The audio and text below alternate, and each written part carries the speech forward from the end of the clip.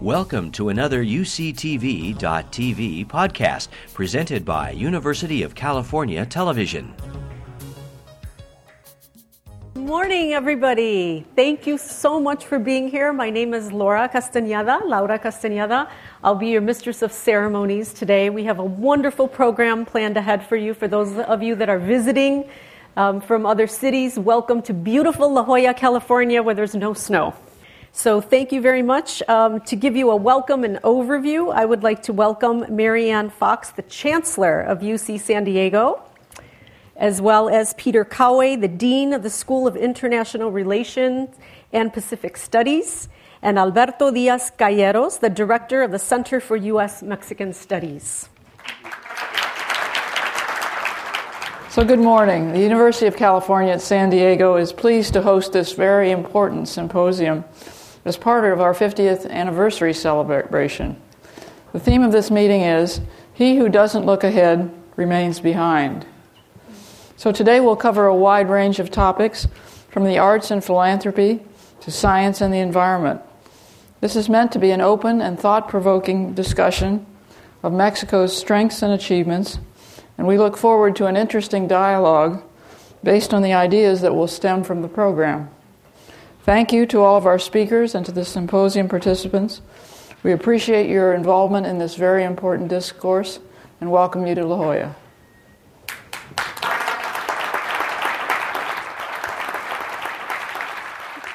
Good morning, everybody. As the Dean of the School of International Relations and Pacific Studies, I am both delighted that you have graced us with your presence and your friendship today, and I am also feel somewhat like a proud parent in the sense that the Center for U.S.-Mexican Studies is one of the crown jewels of our research crown at IRPS, and today we get to celebrate its enormous contributions to our two societies of Mexico and the United States. The question that we really need to think about throughout the day as we go through all the individual topics is the larger web that ties together our two countries and the challenges and the opportunities that lie before us as civilizations who are joined by a common culture of a Western tradition, by a common set of economic interests that grow ever deeper together in a world that is shrinking, and as key players in the emerging 21st century civilization that will be focused around the Pacific.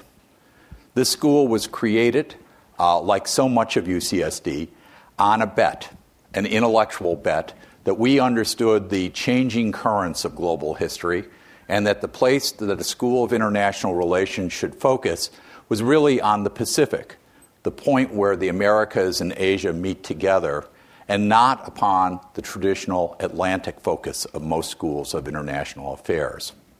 We built a school with a curriculum and a faculty and a research program that was really purpose-built for that bet on the future. In thinking about that, we always see these tidal waves of interest that flow through. In the early years of the school, it was Japan. Today, China becomes the dominant theme in the public press. But fundamentally, this bet is about the fact it is the Americas, all of the Americas, and all of Asia intersecting that is the pivotal point of this coming century.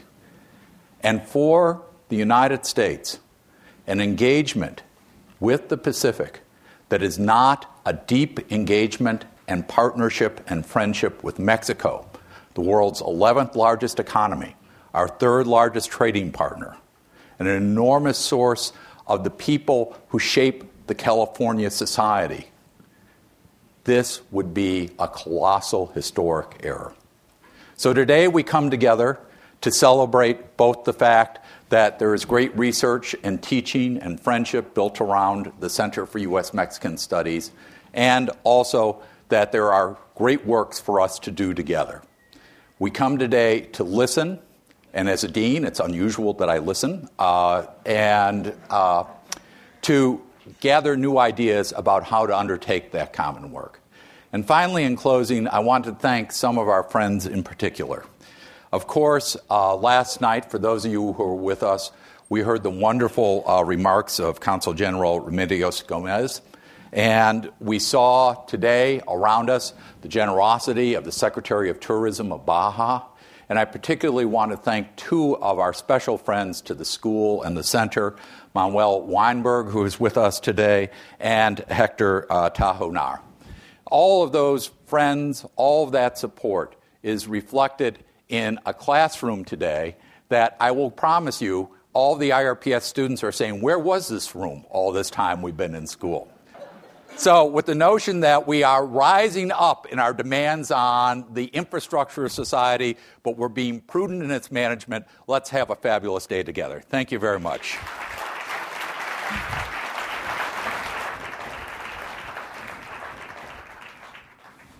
Thank you. Good morning, everyone. So I want to start on a little bit of a grim note. Mexico is going through a very difficult moment. Just going through the news of the last couple of days, we have truly disturbing news that have made the headlines.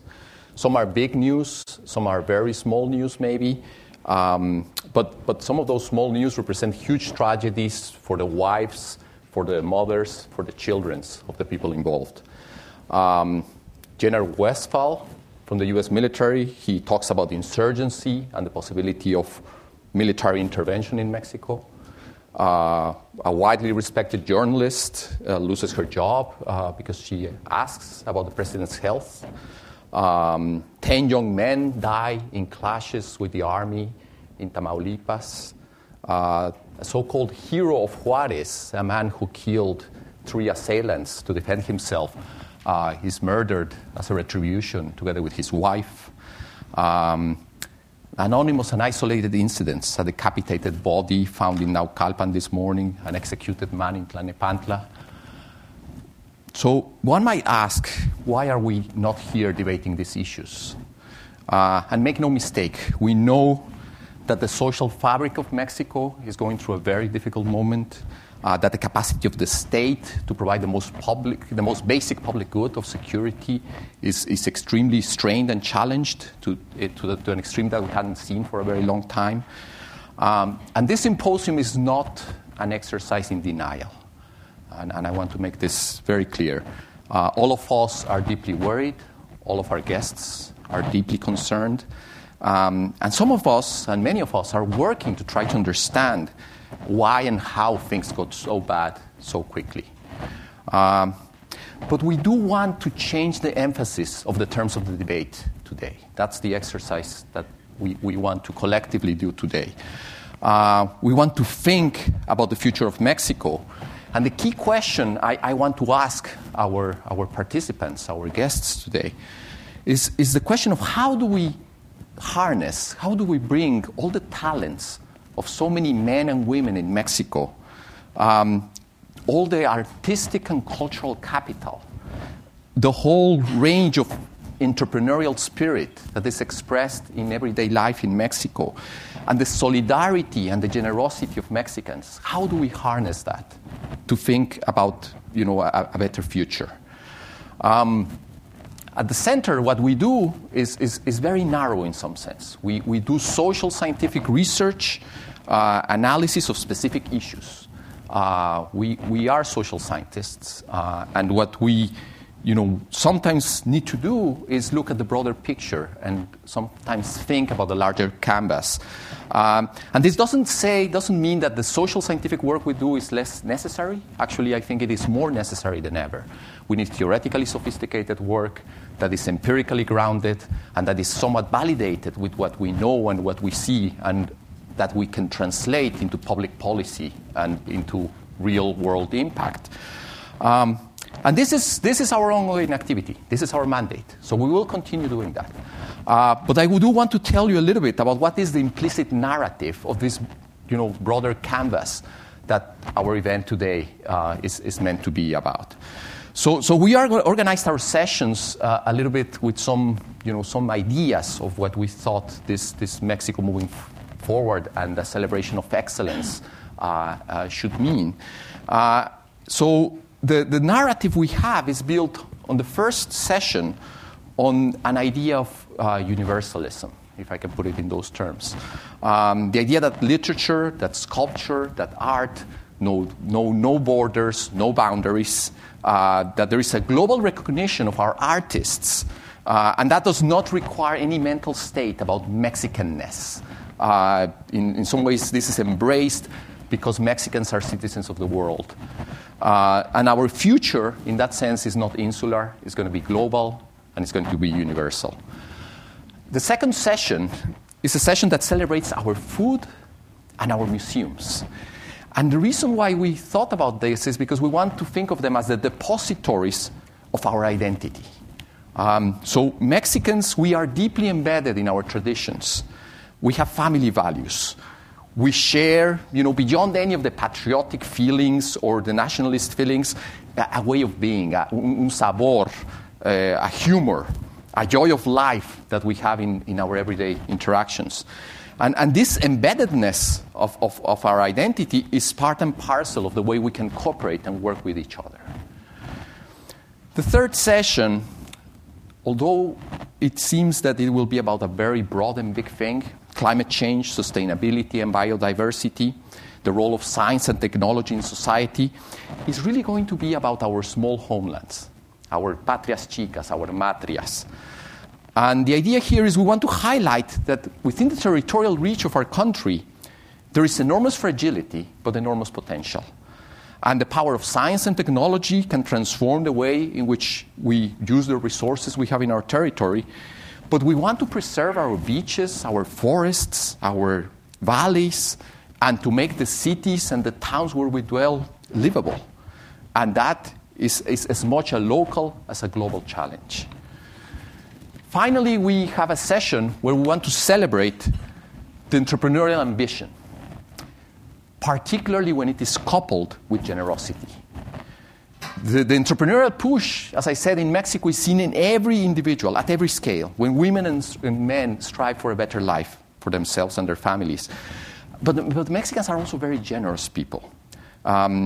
So we have here entrepreneurs who do not just aspire for material goods, but I think that their aspiration is something about their bonds with their family, their bonds with their friends, their bonds with their community.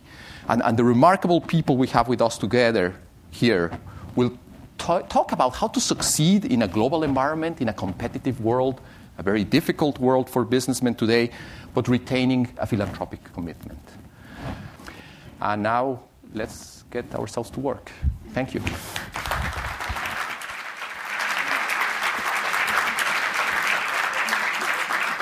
Thank you for that gracious welcome. And our first session is about art and culture.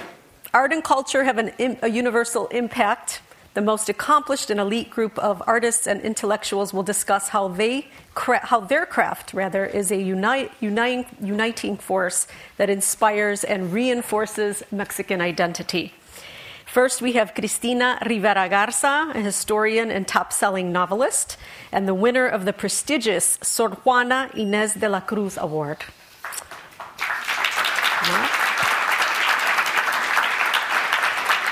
Señor Rafael Tovar y de Teresa, an expert on the history of Mexican art and culture, novelist, and former director of the Mexican National Council for the Arts.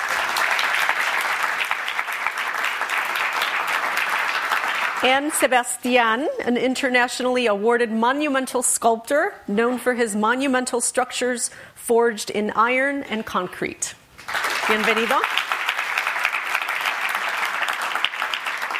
And before they get started, to set up the scene, Pablo Gómez Cano, a PhD student in performing arts with the Department of Music at UC San Diego, will perform a piece by Mexican composer Gabriela Ortiz, Sin Dolida. Well, good morning. I am a classical musician specialized in the performance of contemporary music. One of the most important aspects of my work is to collaborate with composers and to create in the creation of new repertoire. This is what brought me to the great Department of Music here in UCSD. I will play now a piece that I collaborated with Gabriel Ortiz. Mexican music is very well known in the world, especially by composers like Manuel M. Ponce, and I just want to show a little bit where has it gone since then. This piece is a little bit strong, maybe for this time of the morning, but we Mexicans, we like a hearty breakfast.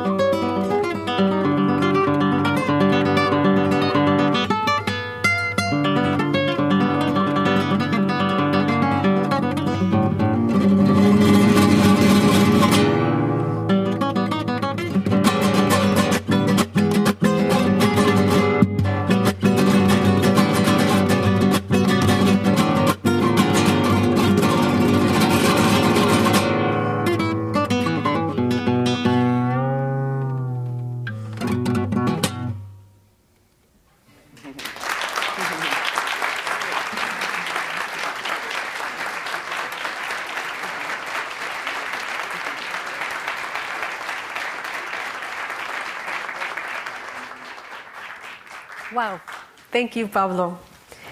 I would like to just explain how the symposium will work today. Each of the panelists will come up and they will give a short presentation, and then we will engage in some discussion between the three of them and then give all of you a chance to ask any questions.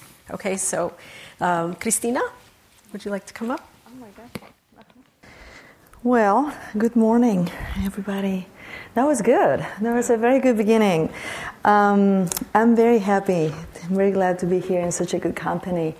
Very glad to celebrate the 50th anniversary of the university where I work, right here in the creative writing section of the literature department.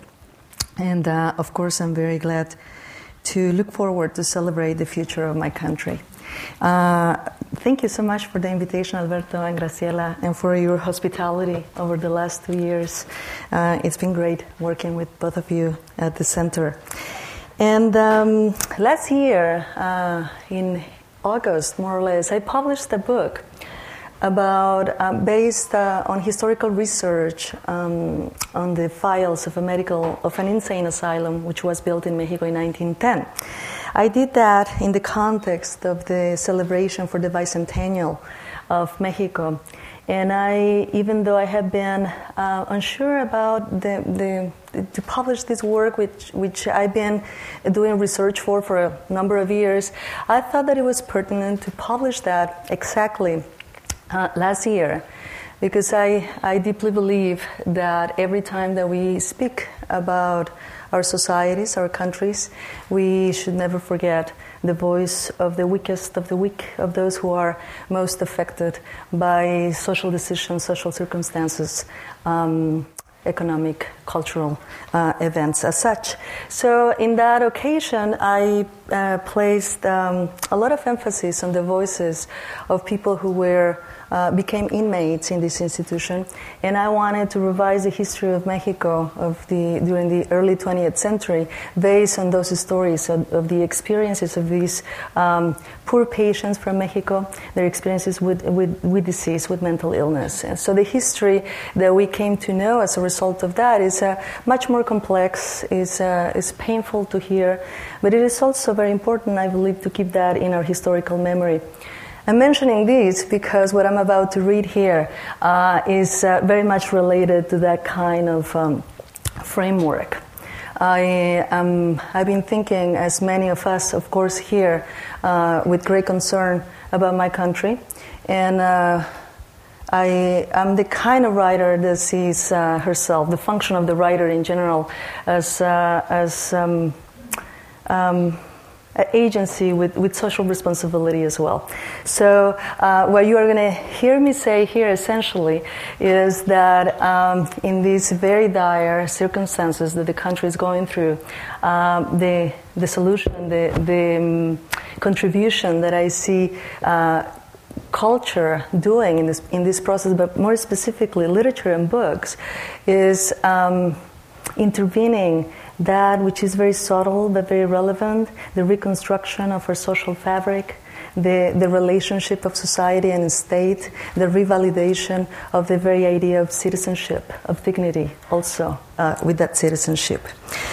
As a writer, I'm usually invited to give talks across the country, so I've been to several places lately, places that I've been advised in several occasions not to go.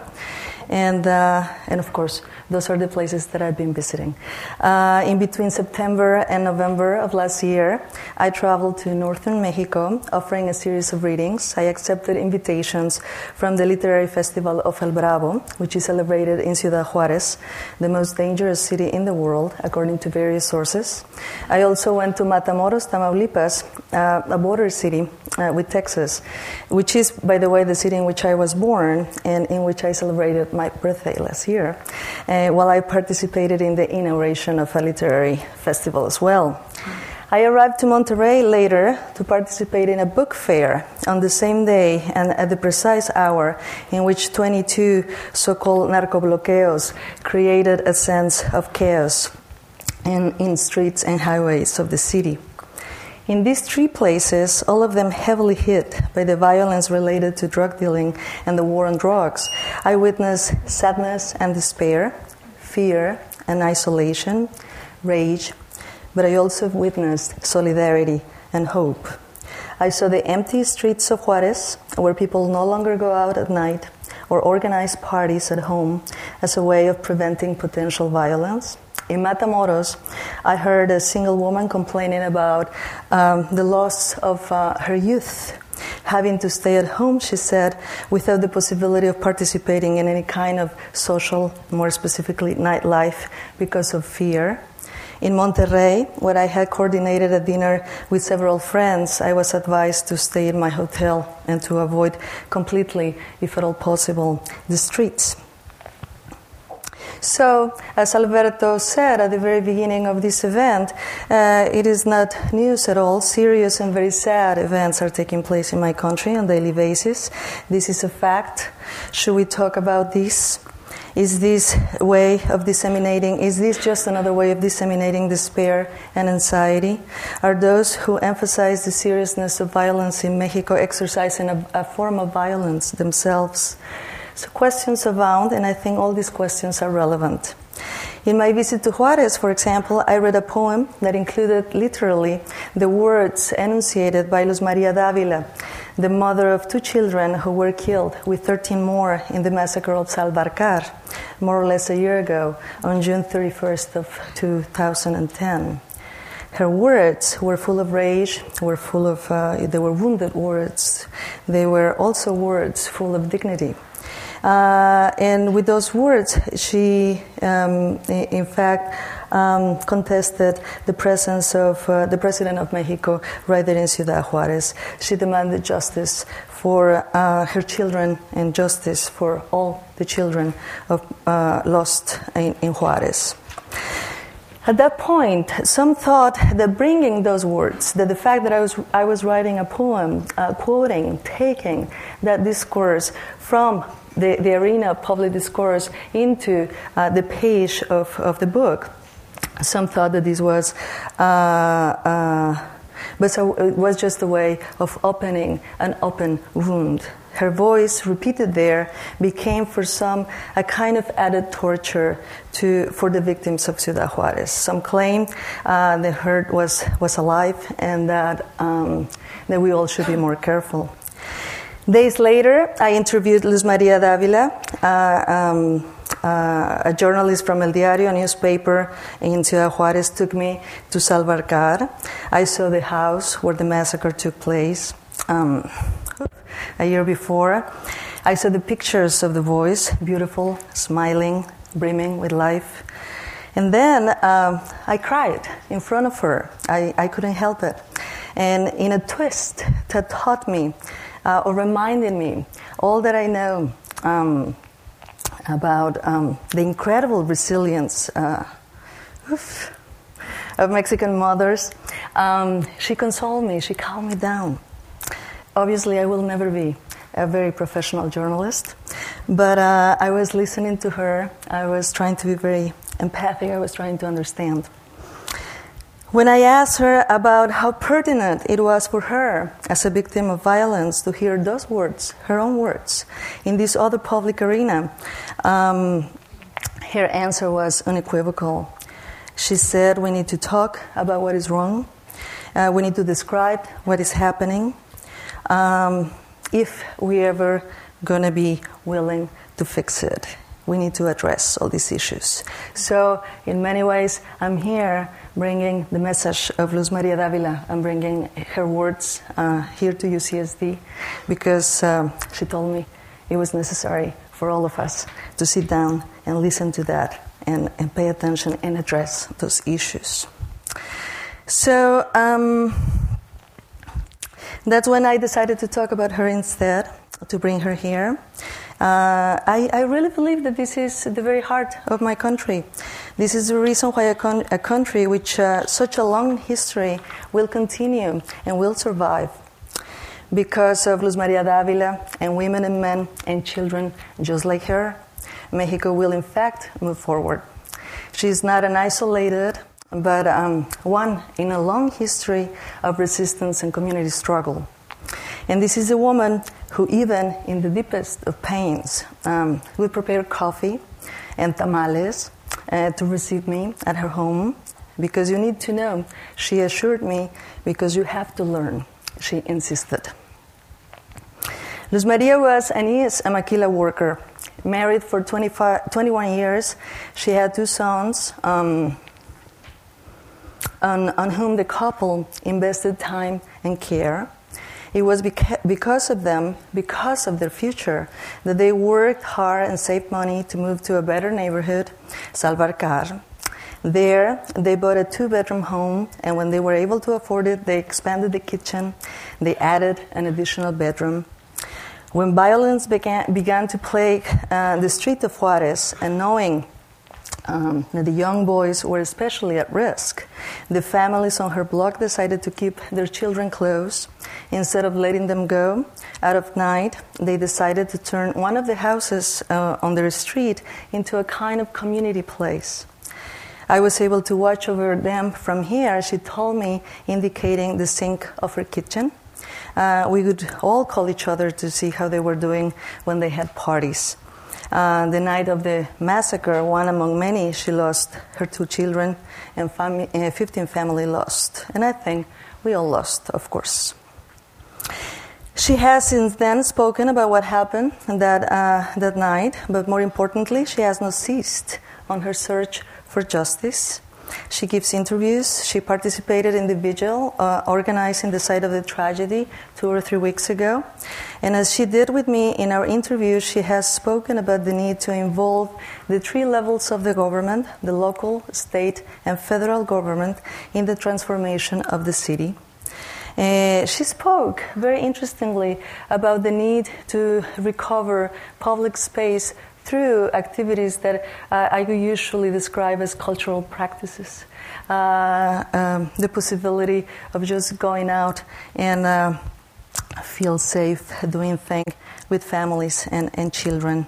So much like the mothers of Plaza de Mayo in Argentina, like hundreds and thousands of women who have been marked by loss and pain, she did not speak against the state as much as in favor, as much as demanding that the state fulfill its role as a safeguard of the life of the community, of the well-being of the bodies that constitute that community.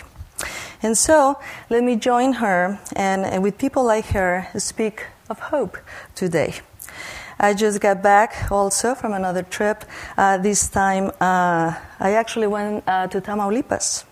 And I met there with a very energetic, dynamic, very interesting people. We had, in fact, a very touching meeting. It was, after all, my home state.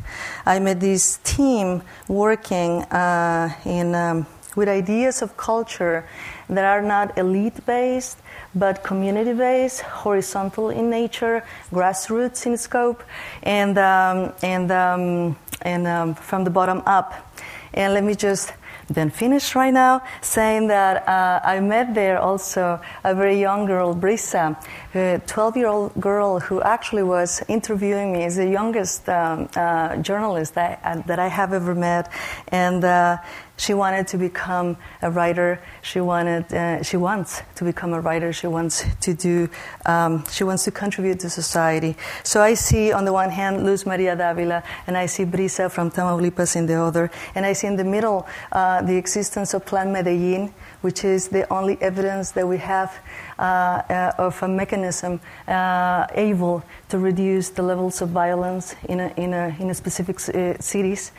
This is not the imagination of anyone. This is really hard evidence, and that's the reason why I say that based on evidence, any investment that we can add to cultural issues, to cultural practices, will have a great contribution with the problems that we're facing right now.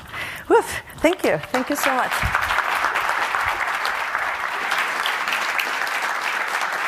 Rafael. Muchas gracias a la Universidad de San Diego por la invitación para estar ustedes con esta mañana, sobre todo con la calidad de los participantes que en los distintos temas, en los distintos ámbitos, creo que entre todos trataremos de dar una imagen global de lo que es México en el 2011, cuál es el país que va hacia adelante, cuál es el país que ha quedado rezagado y sobre todo qué es ese rostro colectivo que tenemos en el mundo, que sin duda alguna es del modo más evidente en el arte y la cultura. In arts and culture, that to take part in arts and culture in terms of the discussion and trying to summarize some general statements regarding several years of cultural continuity.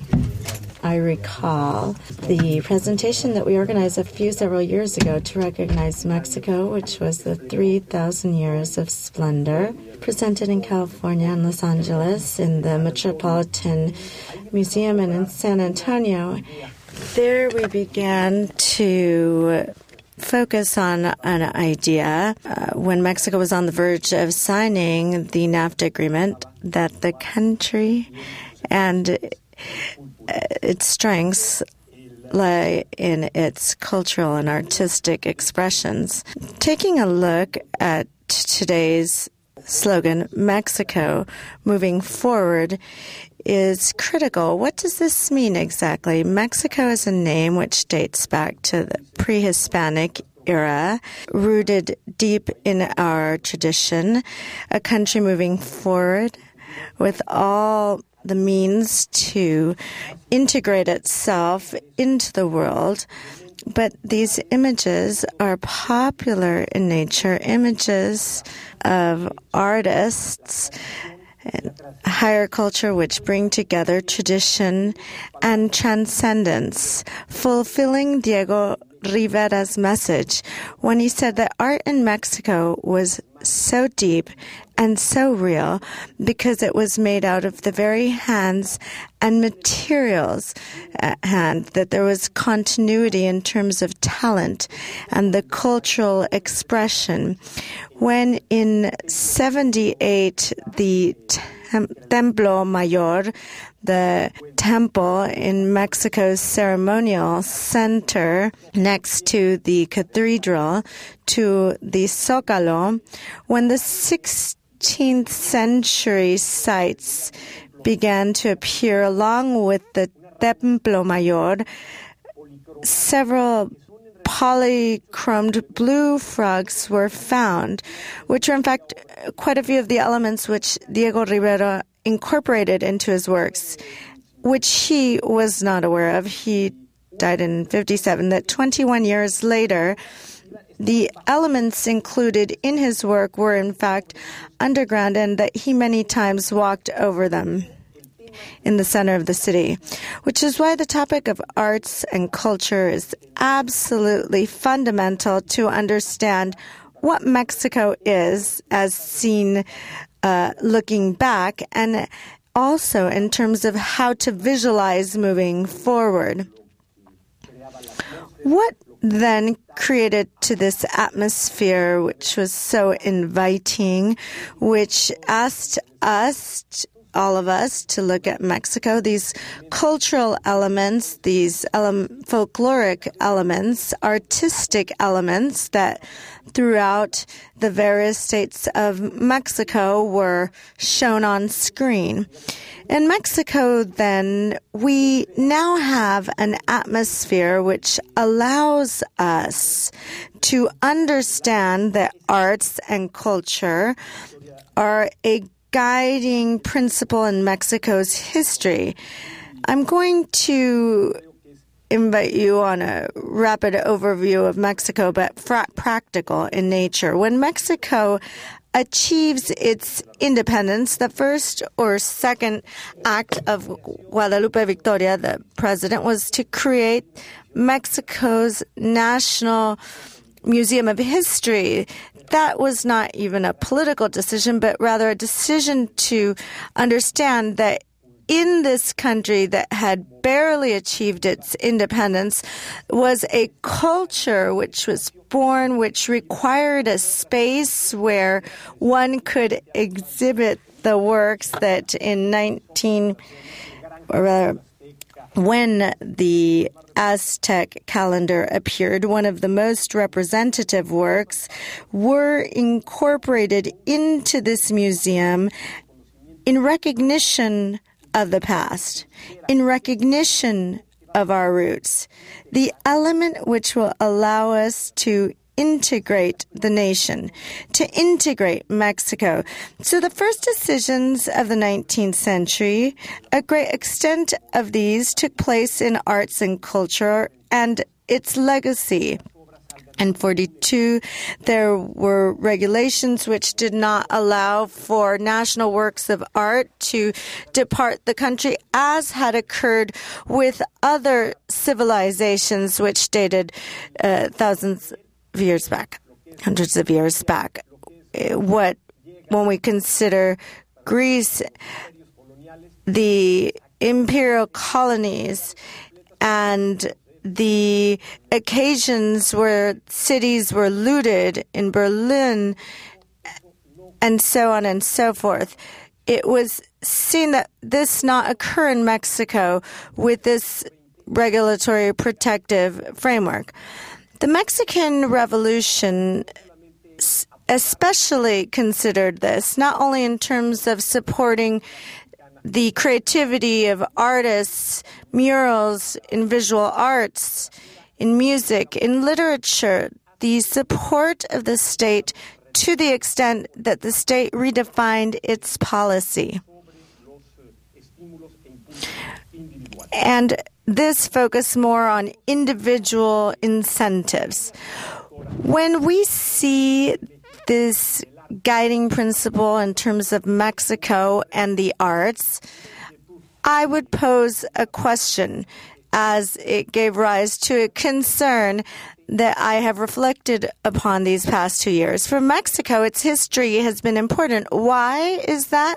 Because during 2010, the date of our bicentennial anniversary, the focus was really rather more festive, isolated cultural activities without having a national sense of awareness, which would lead us to ask, what have we been, what are we now, and what do we wish to be? 2010 should have been the occasion to look at Mexico from various perspectives, to look backwards into history, to look forward, to look externally, to consider our situation globally, to define a project which within a process of democracy can become the greatest of projects. I believe that in this sense, Mexico reunites these various elements, and that what we should have considered in 2010, we still are in time to consider that. We have the basis of liberalism, which enables us to understand Mexico's constitution, and a project based on the illustration, liberalism, and also the moment when independence has been consummated in 2021. This will allow us to confront many of the taboos which have tied Mexico to its past, which have not allowed it to look forward. This is one of the critical issues to reflect definitively on our starting point. Not in vain, these commemorative dates for Mexico, where we've seen that the country's main issue requires that it build the ideal conditions, and I'm referring to education. In Mexico, education is problem number 1, 2, 3, 4, and 5. All other issues are derived from that. Even the issues regarding lack of safety are a consequence thereof. The adverse consequences of this sector. It's not that it's not been considered, but that the efforts are so isolated and spread throughout the country. When the first century, beginning of the independence, Justo Sierra, Ministry of Education, created the university in 1921. Its 100th anniversary. José Vasconcelos created Mexico's educational policy in 1960, at 150 years after the revolution. Jaime Torres Bodet created the new textbooks as well as those which refer to the new cultural infrastructure, the Museum of Anthropology, and the cultural infrastructure and network, which we in Latin America can feel proud of as it's one of the most significant. So with this, I wish to try to respond to Alberto's query that he posed at the beginning. How can we integrate? How can we reflect? How can we consider all this Mexican potential so that they are fully developed and may put forth the best face of our country in terms of leaving aside media and other collateral situations? It is through education the only way to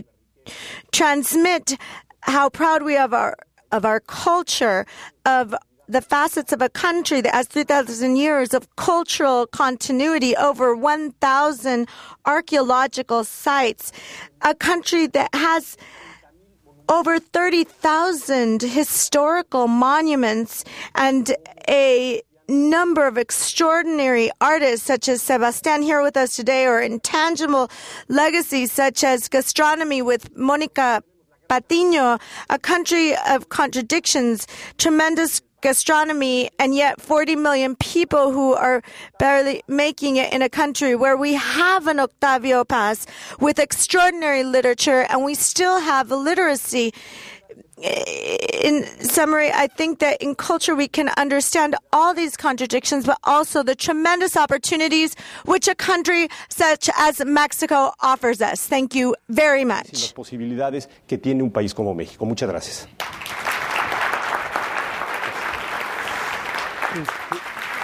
Sebastián.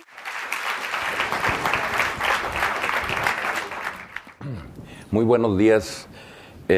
Gracias por invitarme. Thank you for having invited me here.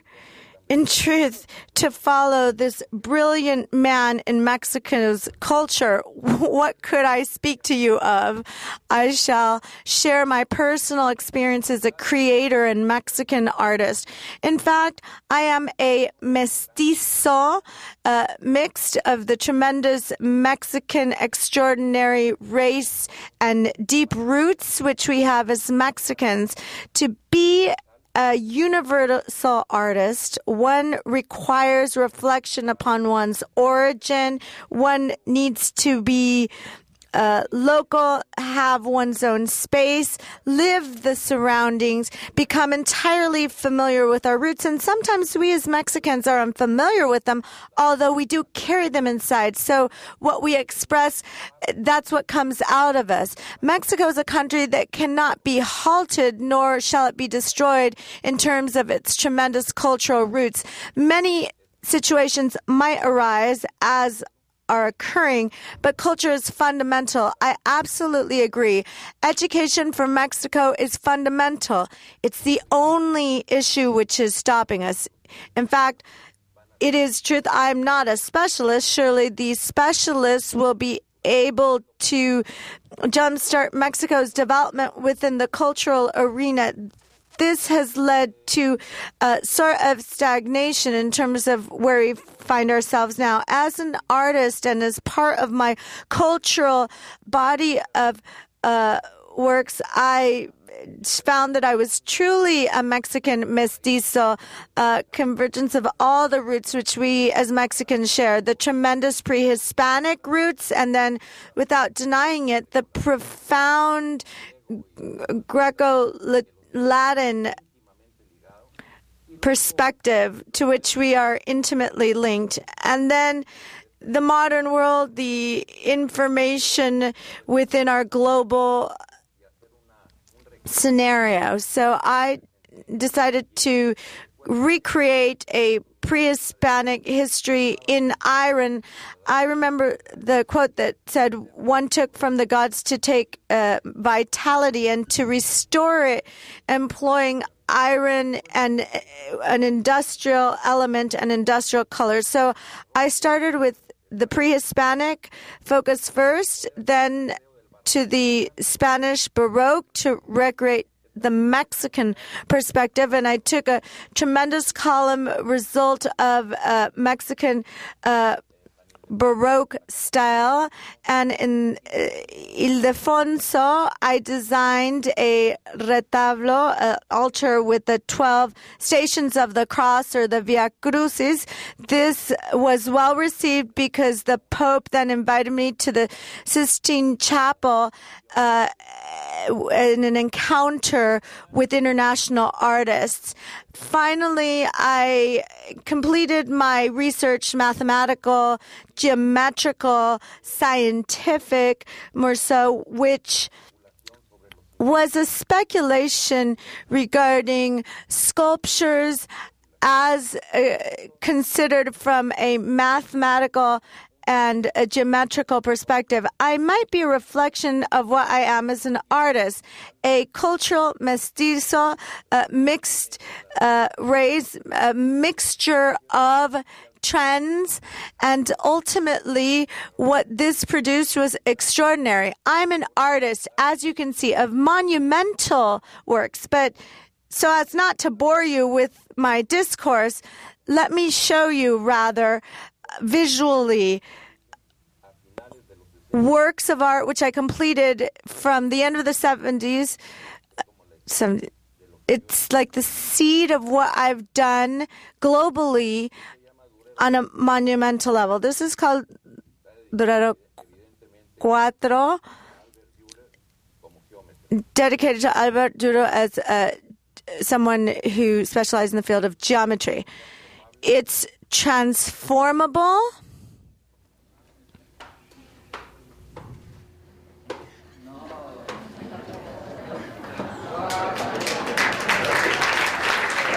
Thank you.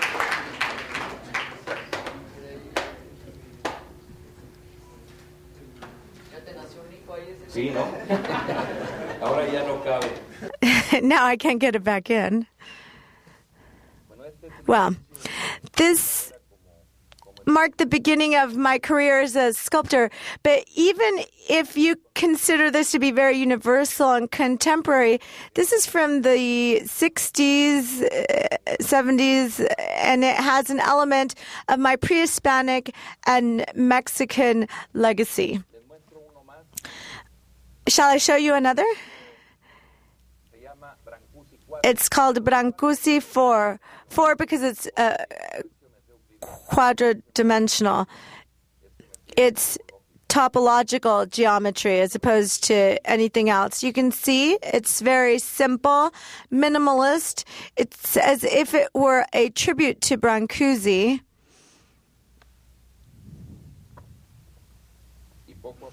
And little by little, it undergoes a transformation.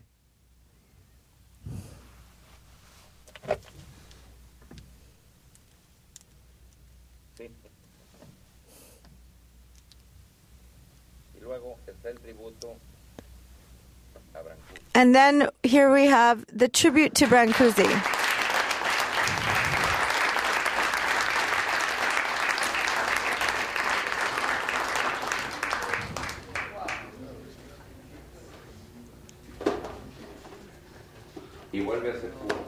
And it returns to its shape as a cube. Thank you very much.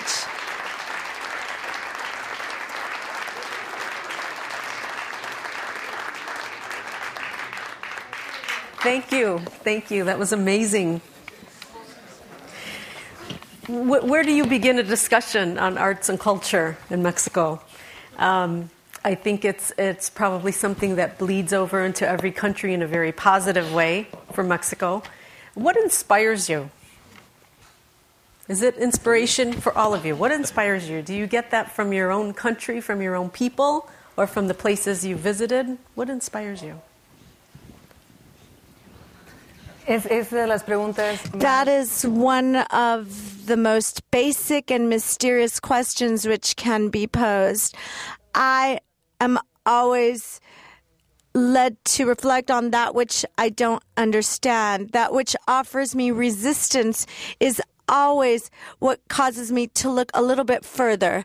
I think that the immediate experience is fundamental. I was right now looking at what Sebastián was showing us, and I was just thinking of the architectural design of some of the archaeological sites, some of the works, some of the religious archaeological ritual sites, which are amongst the most important. And this is a continuity of that, adapted to a polychromed language and end of the 20th century, beginning of the 21st century language, with elements that have been recovered from the universal artistic expression. But here we see the lines of Monte Albán. We see the lines of the Templo Mayor. I think that which I mentioned a little bit ago, that it's the same hands and the same materials as we proudly see exemplified in what Sebastián just showed us. Yes, I believe that the points of inspiration that we as artists drink in derive from nature, but nature at a macro and microcosm level, entire aspect of nature, human beings, the green in nature, the microorganisms, the rock crystals, everything which constitutes nature, the nature of thinking. We as artists drink of that, we become inspired with that, and we create a kind of second nature which has to do with visual artistic nature. I'd like to comment. And the applause is for you, Sebastián. I think there's an element which has not really been considered, and I will say this in front of Dr. who is an expert in biodiversity. This accentuated, rich biodiversity, which we have in Mexico, is in the origin of the multiplicity of cultures, because all of these habitats necessarily required creation of culture, ways of satisfying daily needs, social needs, based upon what nature had given us. So then when we refer to the fact that pre-Hispanic Mexico is practically a single unit, that's not true. Simply put, these were very developed cultural expressions throughout Mexico, which obeyed the law of biodiversity, which is why popular arts, which maintain itself from that tradition, is so rich, is so dynamic in Mexico. It contains an element not found elsewhere in Latin America. Popular arts permeates all of Mexico's socio-demographic classes, not so in the case of Peru, Colombia, and so on and so forth, something limited to the people or the larger or marginated social groups. Here in Mexico, this permeates, it passes through, it becomes transformed, it becomes enriched, and everyone enjoys it far beyond a specific class. What about a message? What is the message that, Cristina, I think you were pretty clear, and you were leaving a message with everybody about some of the people that you've met along your speaking routes. But what is the message that you want to make sure that you leave behind about Mexico and where the country is? One of the things that I consider to be very important in terms of writing books, which is what nourishes me, is that it provokes or creates an expression of a specific cultural expression, which allows us the possibility of looking at our world while critiquing it. And this then encompasses any other artistic expression. The idea that what we are living did not necessarily have to be so. It wasn't necessarily its destiny. We have the possibility of intervening in that reality in a dynamic, active fashion. What we do there is we make our imagination, we put it to work, in terms of critiquing it, in terms of a more subversive format. This offers us a possibility to look at this other possible world, to become citizens that can self-critique our experience and so be able to have a dialogue, which I think is a tradition that needs to be reactivated, to listen as an anthropological exercise. Uno de ustedes quieren comentar? Would either of you like to comment? Lo que decía Cristina, ¿no? That voice, which one hears? A German philosopher said, fantasy is a secret voice which not everyone knows how to listen to. In Mexico, that's why creatistic expression, and pardon my nationalism, our nationalism that we all speak of. A tradition is so rich. There's an element of fantasy in us as Mexicans that knows how to listen to the multiplicity of voices which accompany one throughout one's daily life. For example, and it was said a moment ago, Sebastián's sculpture, Ricardo Legorreta, Luis Barragán's architecture is but continuity in the best of all senses of pre-Hispanic architecture and culture without saying that they're copying the past. In the case of Juan Rulfo, the language is somehow linked to the language of the popular tales, which are vivid and are rooted in old Mexico, dating back 200 years. One of our most well-known painters, Toledo, cannot be explained without understanding Mixtec and Zapotec art. But we also have this world of contradiction and richness. On the one hand, we have the Huicholes speaking, relating histories on their altars, and then we have Iñárritu, who is going to hopefully produce another Mexican film. So this González Iñárritu. So this continuity create this cultural convergence, which makes of Mexico a very unique country and culture. Yes, a minute ago we referred to the arts and crafts of a country which is absolutely fundamental to more cultured artistic expression, so to speak. It is the essence of a country, and Mexico's arts and crafts are deep-rooted and are broad.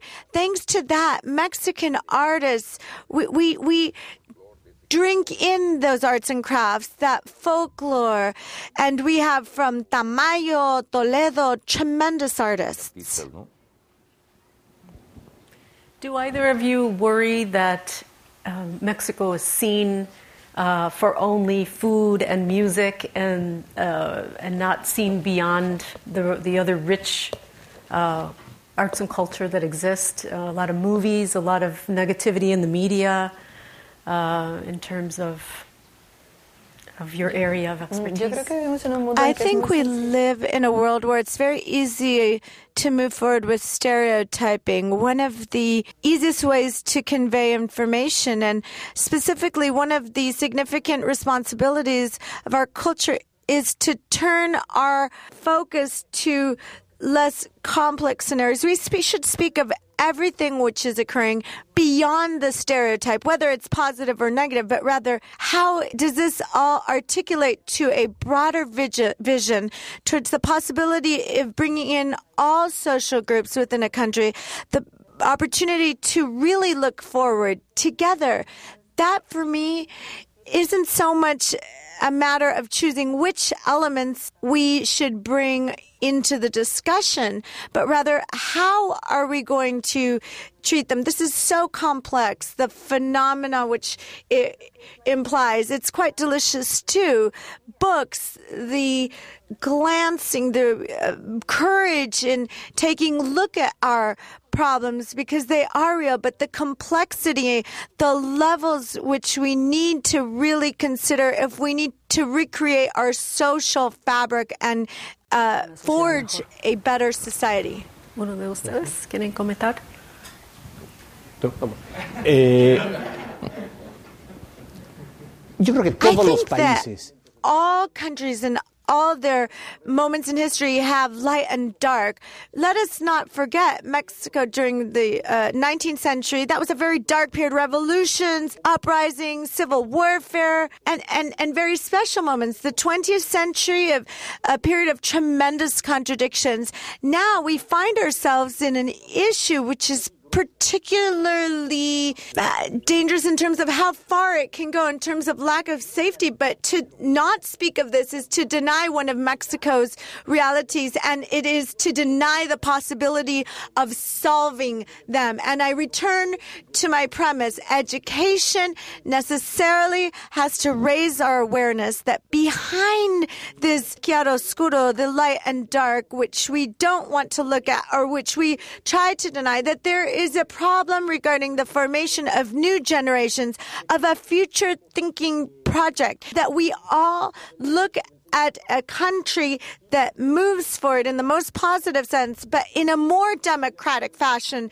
understandably, because we are no longer a country of a single project. There should be certain common denominators for our well-being, but it is a country that can no longer have a unidimensional perspective as it had for so long. So that's why this kind of encounter is so productive, because it allows us to showcase many positive perspectives of our country without, of course, denying the chiaroscuro, the light, darkness which exists in Mexico or in Latin America and anywhere else that we look at in the world. Ni privativo de México ni de América Latina, sino que está para donde voltemos en el mundo.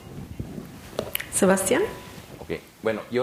All right, then. I just wish to say that as a Mexican, as a productive artist who creates monumental works which become symbols of our city, that I have just completed a piece in El Paso, Texas, and will complete another in Ciudad Juárez.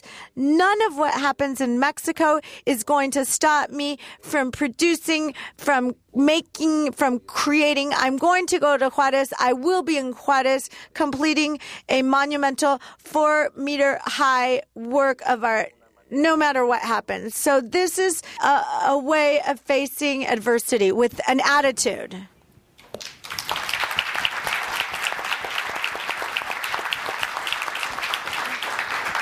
At this time, we would like to open it up for questions. If any of you have preguntas, questions, and we have some roving microphones going around, so just raise your hand and we'll guide the microphone to you. And if you want to direct your question specifically to one of the panelists, feel free to do so, or you can just open it up to anybody.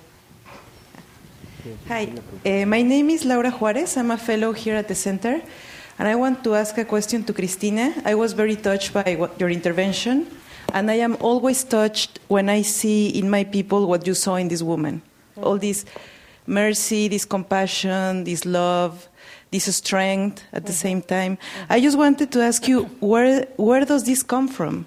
What is the source? Because once we find the source, I think we are no longer working in the dark. Yeah. Once we find and recognize the source, then our work becomes to give more space to this, to the source in every aspect of life: culture, art, politics, economics, everything. I think you're right. Yeah.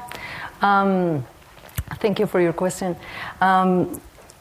In addition of writing books, I am a historian also by training, and much of what I've been doing as a historian has to do with what has been called social history, new cultural history. Is essentially a point of view that emphasizes perspectives from the bottom up. And something that I've been studying, specifically from the late 19th century through the 20th century, is this very long, very important, very fundamental history of, as I mentioned in my talk, of community struggle and social resistance. It has been the skeleton, I think, of the experience of Mexico in its relationship with modernity. So, and when I mention this resilience, this resistance, this struggle, I'm mostly thinking about not specifically about politics and the state as an administrative force, but I'm thinking about communities that have come together historically, that have organized themselves through different kind of discourses, sometimes religion, sometimes family, sometimes femininity. It changes, it varies, it depends on geography, cultural traditions, etc. But I think it's the same energy, the same interest that I've seen, for example, now coming back from Tamaulipas, of several projects that people have been initiating, at times independently, at times in connection with agencies of the state. But, for example, trying to promote cultural activities that are self-generated and self-controlled. There is something that a man from Nuevo Laredo, his name is Héctor Lecanda, I believe, organized with young people from his neighborhood. He was given as a gift the area in which a maquiladora used to be. And so instead of just letting it go, they created a small community where people who before then were devoting their time to graffiti. And so what they did was to recover all that strength, all that knowledge, all that artistic talent as well, and making it part of the community in ways that are more productive and enriching at the same time. So I see the same energy, the same interest for creating community, and I think that's a part that we're missing. I think when the state relinquished that responsibility about the well-being of the community, what we are losing is precisely those linkages that are bounding the body of the citizenship to the body of the state. And that is something that mothers around the world, but specifically in Mexico, are demanding, that link is reestablished respectfully and with dignity. Yeah. Thank you, Cristina. Let's go to this side of the room, this gentleman over here. The red side, we'll call this the red side with the red microphone in front. Thank you. My name is Francisco Muñoz. I'm Research Associate at Scripps Institution of Oceanography, and I have a question. It's not really my field, but I would like to ask you this in the context of generations, in the context of globalization, in all these recently historical changes in the country in the past 30, 20 years. The new generations are facing more challenges or less challenges than the panelists who have a career already established and see the opportunity to keep working and doing what they know how to do. But what about those new generations which face problems with education, face problems with the inability to enjoy their lives, the inability possibly to express themselves? What about if we have one Sebastián in that group of kids that was killed in that house?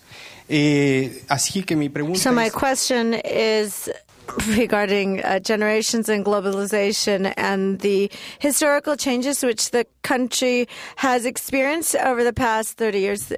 Currently, there are challenges with regard to problems that you found in the past, problems that you have in terms of moving forward. What is your vision?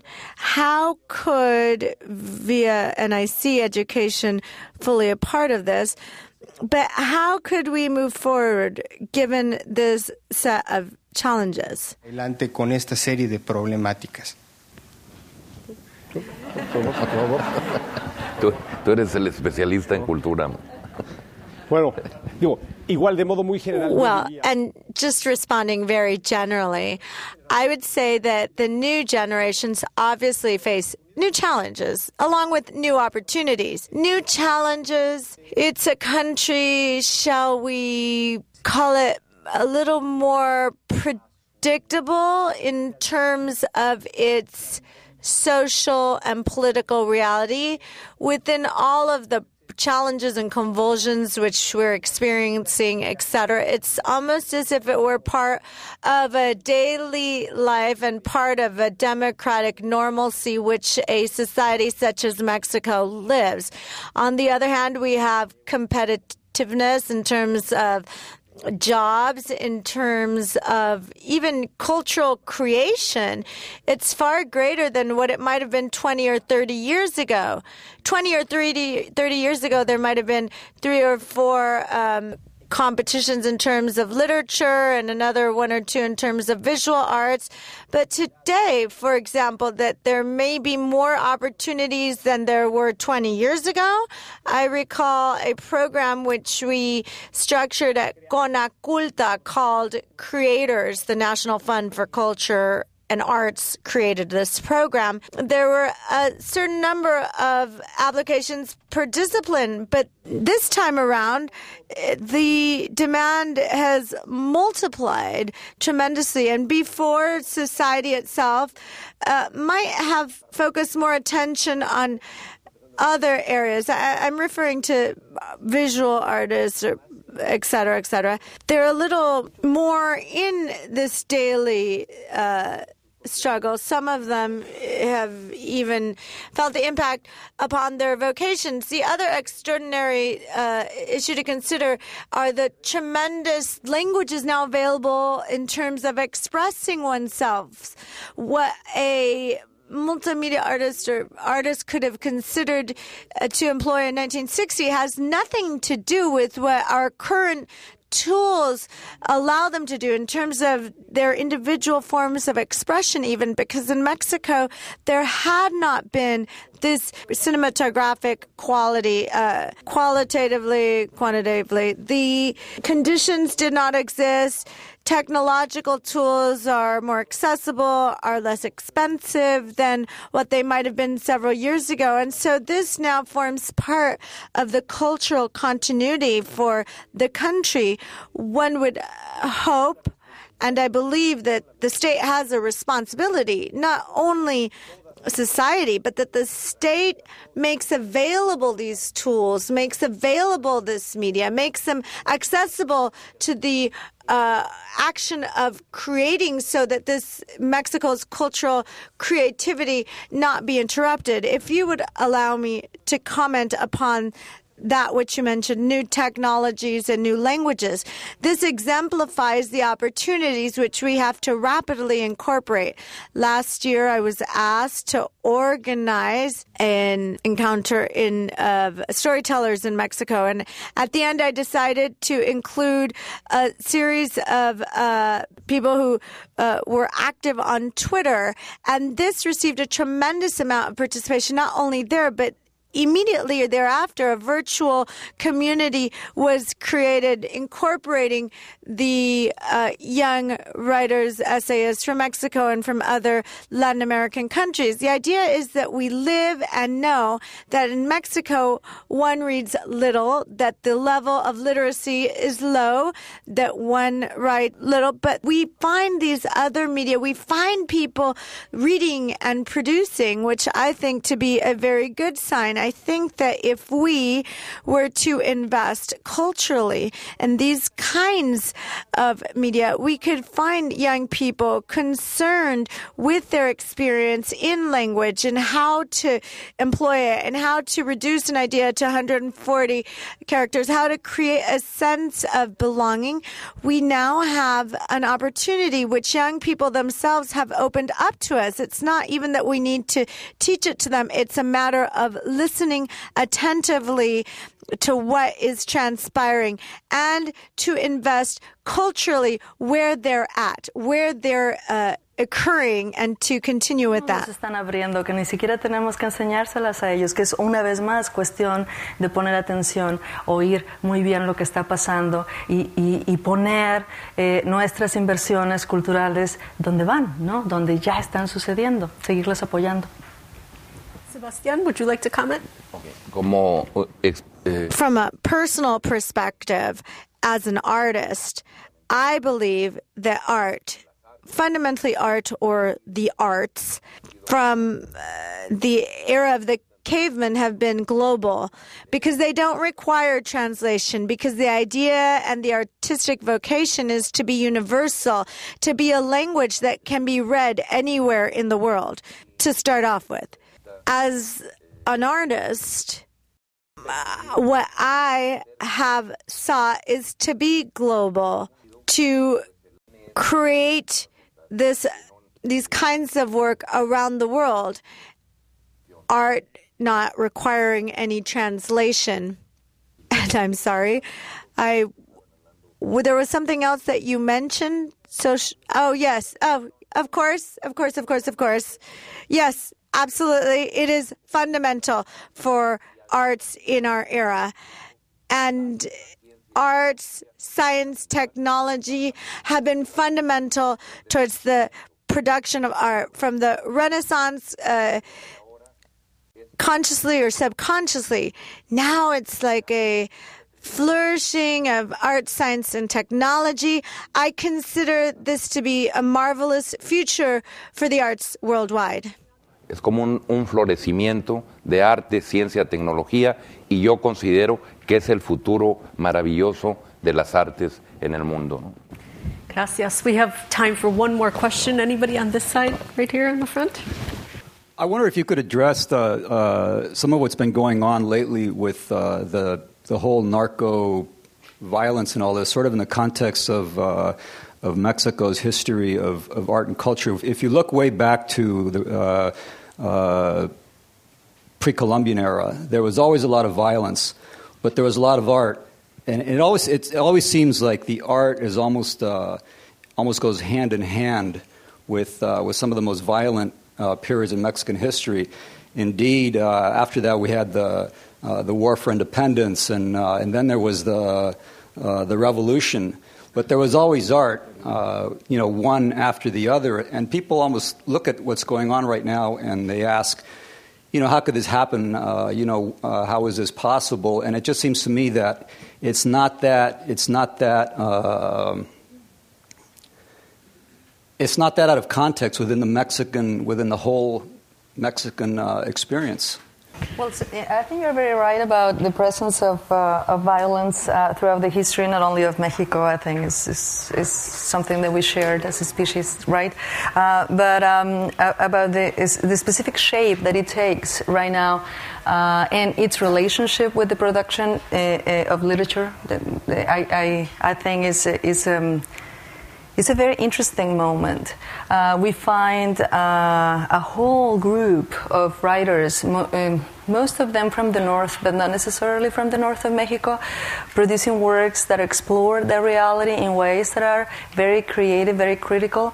Elmer Mendoza, who is a writer from Culiacan, will be here in town, by the way, by early March, is writing novels that pay a lot of attention to the rhythms and sounds of language as it is practiced in the north of Mexico, and in addition to that, obviously, the topics and plots and thematics of the books are very much intersecting with this reality. But then we have great artists, installers. What is Teresa? What's the last? Teresa. Her last name escapes me. Margules. Margules, yeah, right. So there are all these chronicles, the books that Diego Osorno, a journalist, is writing as well. So we have very critical, very powerful energy also trying to address the reality, and I think that's very hopeful. I think that's something that we shouldn't avoid as artists as well. If it is part of that mystery and that enigma and that relationship with language or your media, whatever you're using, I think that's something that should be done, and I read these books. I look at these works as a potential mapping that allows me to connect critically with the reality of my country as well. Thank you to all our panelists for taking part.